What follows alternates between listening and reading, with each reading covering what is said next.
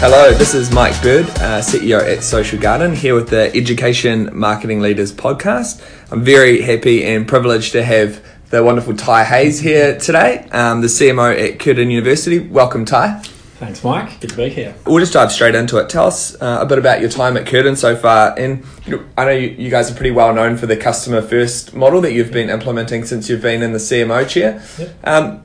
How long have you been at Curtin? When did you kind of switch that model and how's it all going? Sure. So I've been at Curtin for about 7 years and in the CMO chair for 4 years. I had a number of different roles before then, but CMO role, I guess I've got responsibility for global brand positioning and student acquisition across online and offline channels, and we enroll about 50,000 students.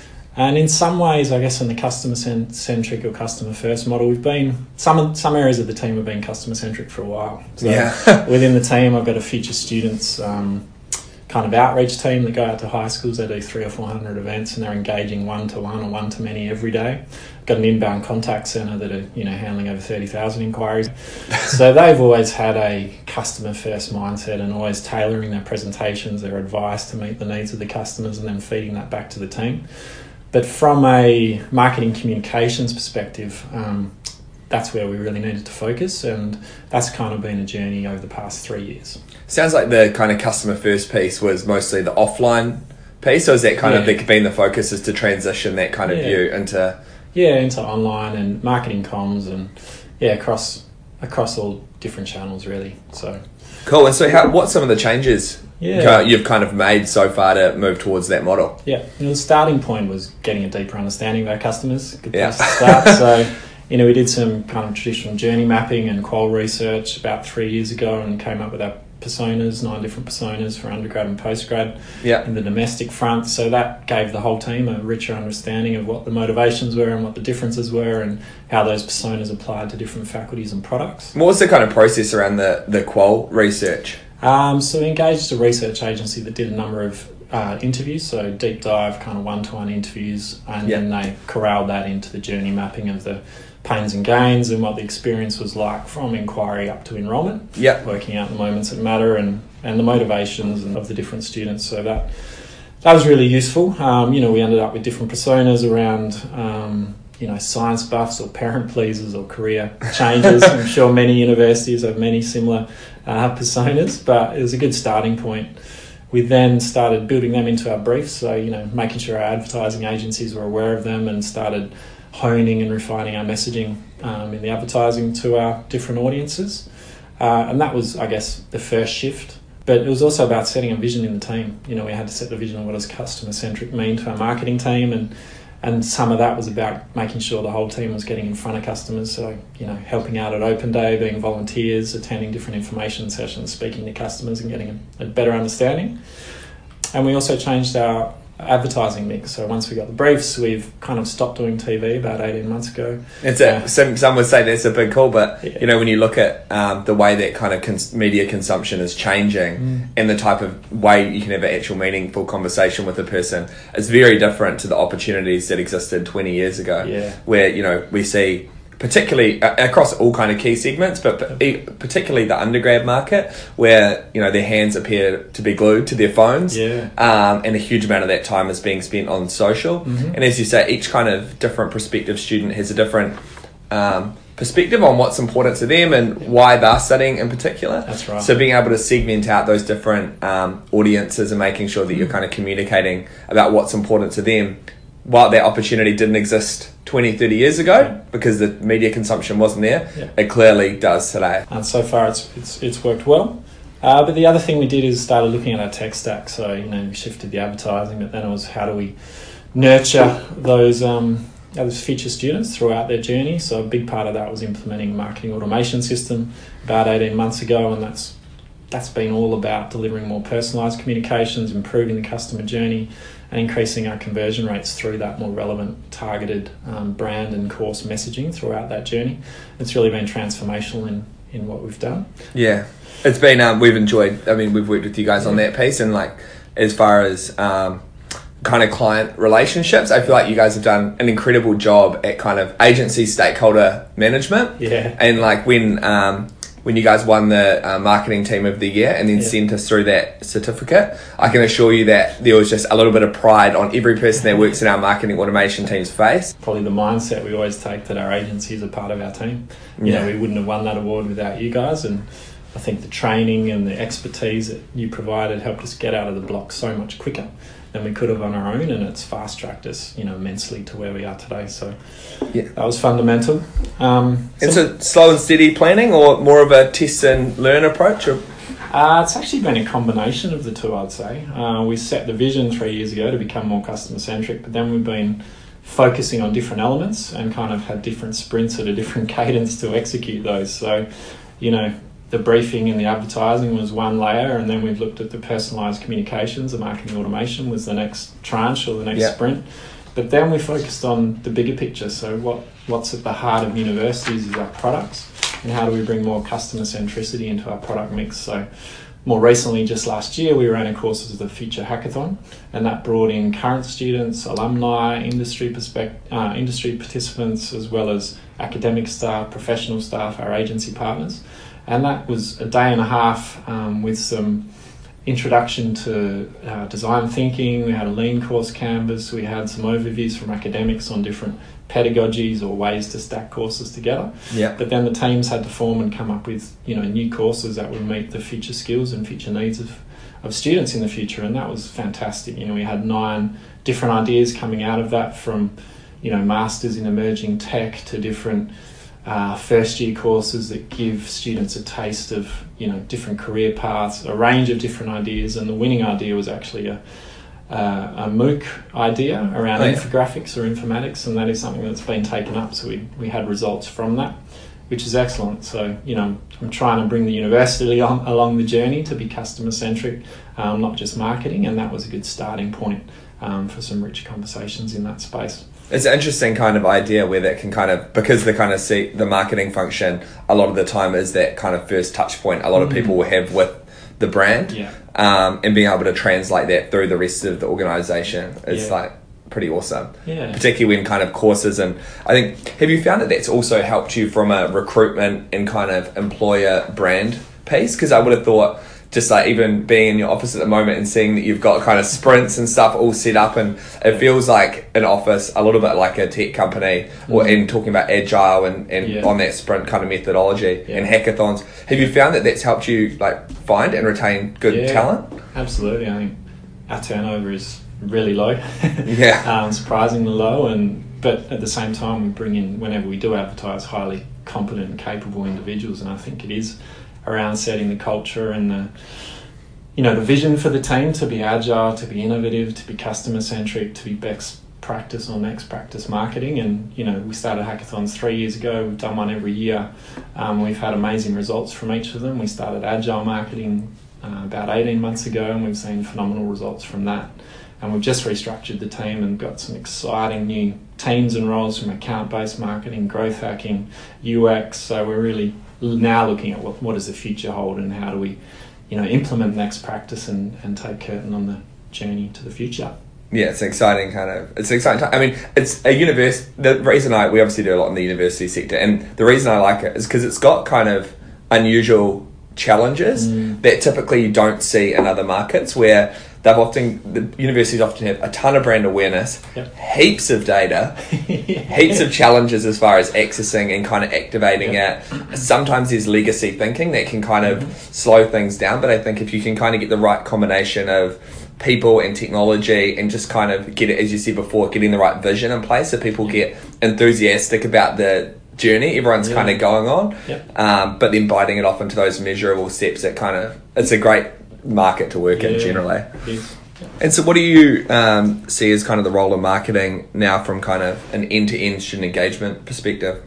Yeah, we're playing more in that space. I think originally our remit was to drive first preferences, so all the people that put Curtin as number one in their TISC choice, and we've been successful at that. We've got over 50% market share in the domestic market, but you know, as competition intensifies, universities aren't just interested in who chooses, but who then enrolls and who retains, and, you know, who stays at the university. So through the implementation of the tech stack and marketing automation, and the executive seeing the power of that in terms of the personalised communications, through collaboration with other areas in student services and admissions and building partnerships and relationships with them, we've now got this opportunity to stretch our role into further into the customer journey. So we've been working on nurture and different communications that move beyond first preference into application, into enrolment, and up until first semester, to make sure that we retain those students. So working in partnership with other areas like Curtin International and admissions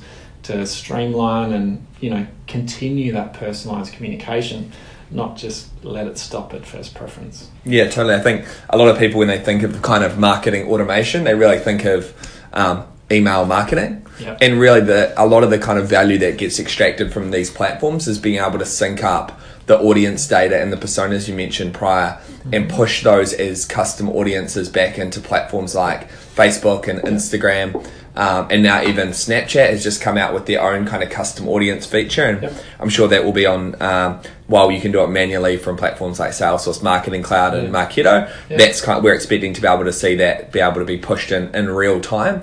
And obviously that can help even when you're looking from a retention perspective, being able to kind of control some of the conversation or kind of distribute the right kind of content for recently kind of recruited students, so they make sure that at the end of semester 1 they're proud to be a Curtin University student, and you're kind of reminding them of, for their segment or whatever it might be, what was the reason that they enrolled in the first place.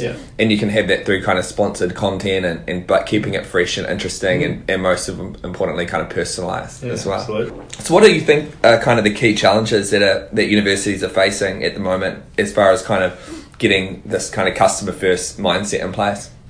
Yeah, I think you touched on some of them before. So many of them are internal. So there's organisational silos between different departments. There's legacy systems. There's this endowment effect where we've been so successful always doing what we've always done, that how can we do things dramatically different? It's not always as an intense focus as it is in startups. So, typical disruption where they look at pain points and how to enter a market in a different way, or a more agile, more customer first way, is difficult for universities. What we're seeing, I think, is as you kind of have touched on, is that universities have been such a staple part of society as a whole, and I think they will continue to be that. But I think things do need to change, and they do need to become more customer centric and focus on those kind of key outcomes. And what I've noticed more recently is a new sort of influx of kind of a new wave of marketing leaders in the university sector more broadly in the Australian market. And so that's been quite interesting to see how they've kind of come and gone. Have you found that there's been a bit of a mix in the types of people, or is it the same kind? Or yeah, I think there is a mix. You're seeing people come out of financial services or media, and not always a traditional university background, even FMCG. So I think universities are looking for a different flavour of thinking and different way to approach things. But it's also challenging for some of those individuals to come into an institution like a university where there's so many legacy systems, the cultural differences between academic and professional, the ability to influence and make change. It can be challenging, but I think for universities to compete into the future, they do need a different way of thinking, a different way of tackling marketing. So I can see why some universities are taking on board different executive to lead that charge. Because we're kind of, even at Social Garden, are even kind of in the same boat, in the sense that we're really focused on the education market, but we kind of draw from actually surprisingly for some people the property market, and at face value they seem completely different, but when you kind of look under the hood, and both the business to consumer, both of them are high value products. Both of them are a considered purchase over a period of time. Both of them have very distinct segments. So investor, first home buyer, and versus kind of postgrad, undergrad, etc. And both have the challenge of the non-linear customer journey, where people kind of enter the consideration process, they drop out, and then they come back in. And how do you kind of manage that conversation through the process, and particularly when the conversation can often need to be quite different based on the segment. So it's interesting kind of trying to continue to be fresh and continue thinking and innovating, and kind of drawing on those other kind of markets as well. And when your product is both face-to-face and digital, the digital platforms are becoming increasingly important. Many universities are either partnering with MOOCs or building up their online capacities. So you need a leader that has definitely some tech capability, but also, that draws from either startups or tech companies or SaaS companies that are focused on lead gen and conversion and truly understand what that experience and UX and journey is like and can, help move the organisation in that direction. There are so many moving parts in these organisations, that call centres and service and digital and offline. How have you kind of got everyone on the same page with that? Yeah, I think strong internal working relationships are critical, and try to build those within the university, but also my directors are fundamental in building those relationships. So I've been fortunate to recruit internal directors that have worked in other departments, so they've already got strong foundations and relationships, which is critical. The team's always had that collaborative mindset. How do we work together to build, this customer-centric culture? So the vision and culture is critical, and having that from the top. One example, I guess, where the university has come together around customer centricity is we launched a project last year called Curtin Connect. Now, this was driven from properties and our student services area, so it wasn't a project that I led, but we were definitely involved with it.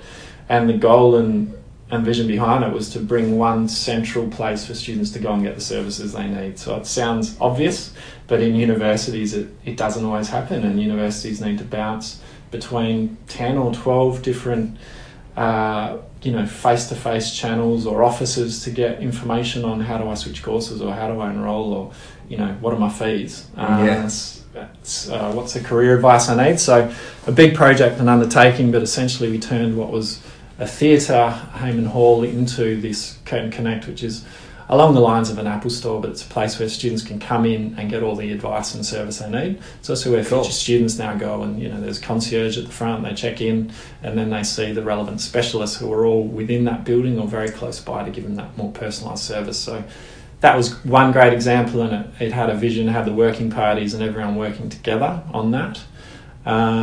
I guess one of the cool things about that as well is you start seeing if these people are coming through, what are the services that are most commonly popping up, what are the kind of common challenges that the students are facing, and by having that kind of interface in a centralised place, you can kind of get like for like data in terms of what those kind of customer concerns are. That's right. So it's a cool way to kind of get a good centralised view, centralise some of that information, and then be able to provide really good insights. So that's right. With that in mind, with the data piece, how are you kind of using that data? Not necessarily just with Curtin Connect, but more broadly to kind of continue kind of the push towards the customer-centric approach. Yeah, I guess from an acquisition perspective, we're constantly trying to learn more about our future students through all of their interactions with us, so that we can provide the most relevant information to help them with the job they need to get done, which is, what's the right course to get me into the career that I want? How do I get advice on that? How do I apply? How do I enrol? So we're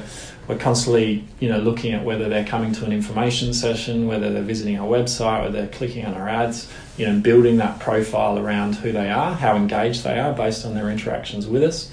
We've got online profiling tools. We actually ask them a series of questions to understand what persona they are. Yeah. Are they a parent pleaser? Are they a science buff? What are they most interested in? And then you would give a value exchange for that. So we might then link them up with a current student, an ambassador in a similar interest, in a similar course, that can then provide even more personalised service, to that individual. So there's some ways from a prospecting or a future student point of view. So I'm going to be doing this with every education leader that we're interviewing for this series, but what would be your kind of one piece of advice generally, or one key thing that you've learned? I guess relating to this topic, I'd give you two. The first is start with a vision and focus on the culture with your team first. So make sure that your marketing team understands what customer first is and they're living and breathing it. And then set your roadmap of what you're going to focus on to make the shift towards being customer centric. Do you need to fix your call center first, or your digital experience, or your events experience, or your marketing comms, or your product mix? Identify either where are the greatest opportunities or where you're going to get the greatest bang for your buck. Totally. Well, delighted to have you on the podcast, and appreciate you taking the time to catch up with us. Always good to chat. And thanks so much. Great. Thanks, Mike. Cheers.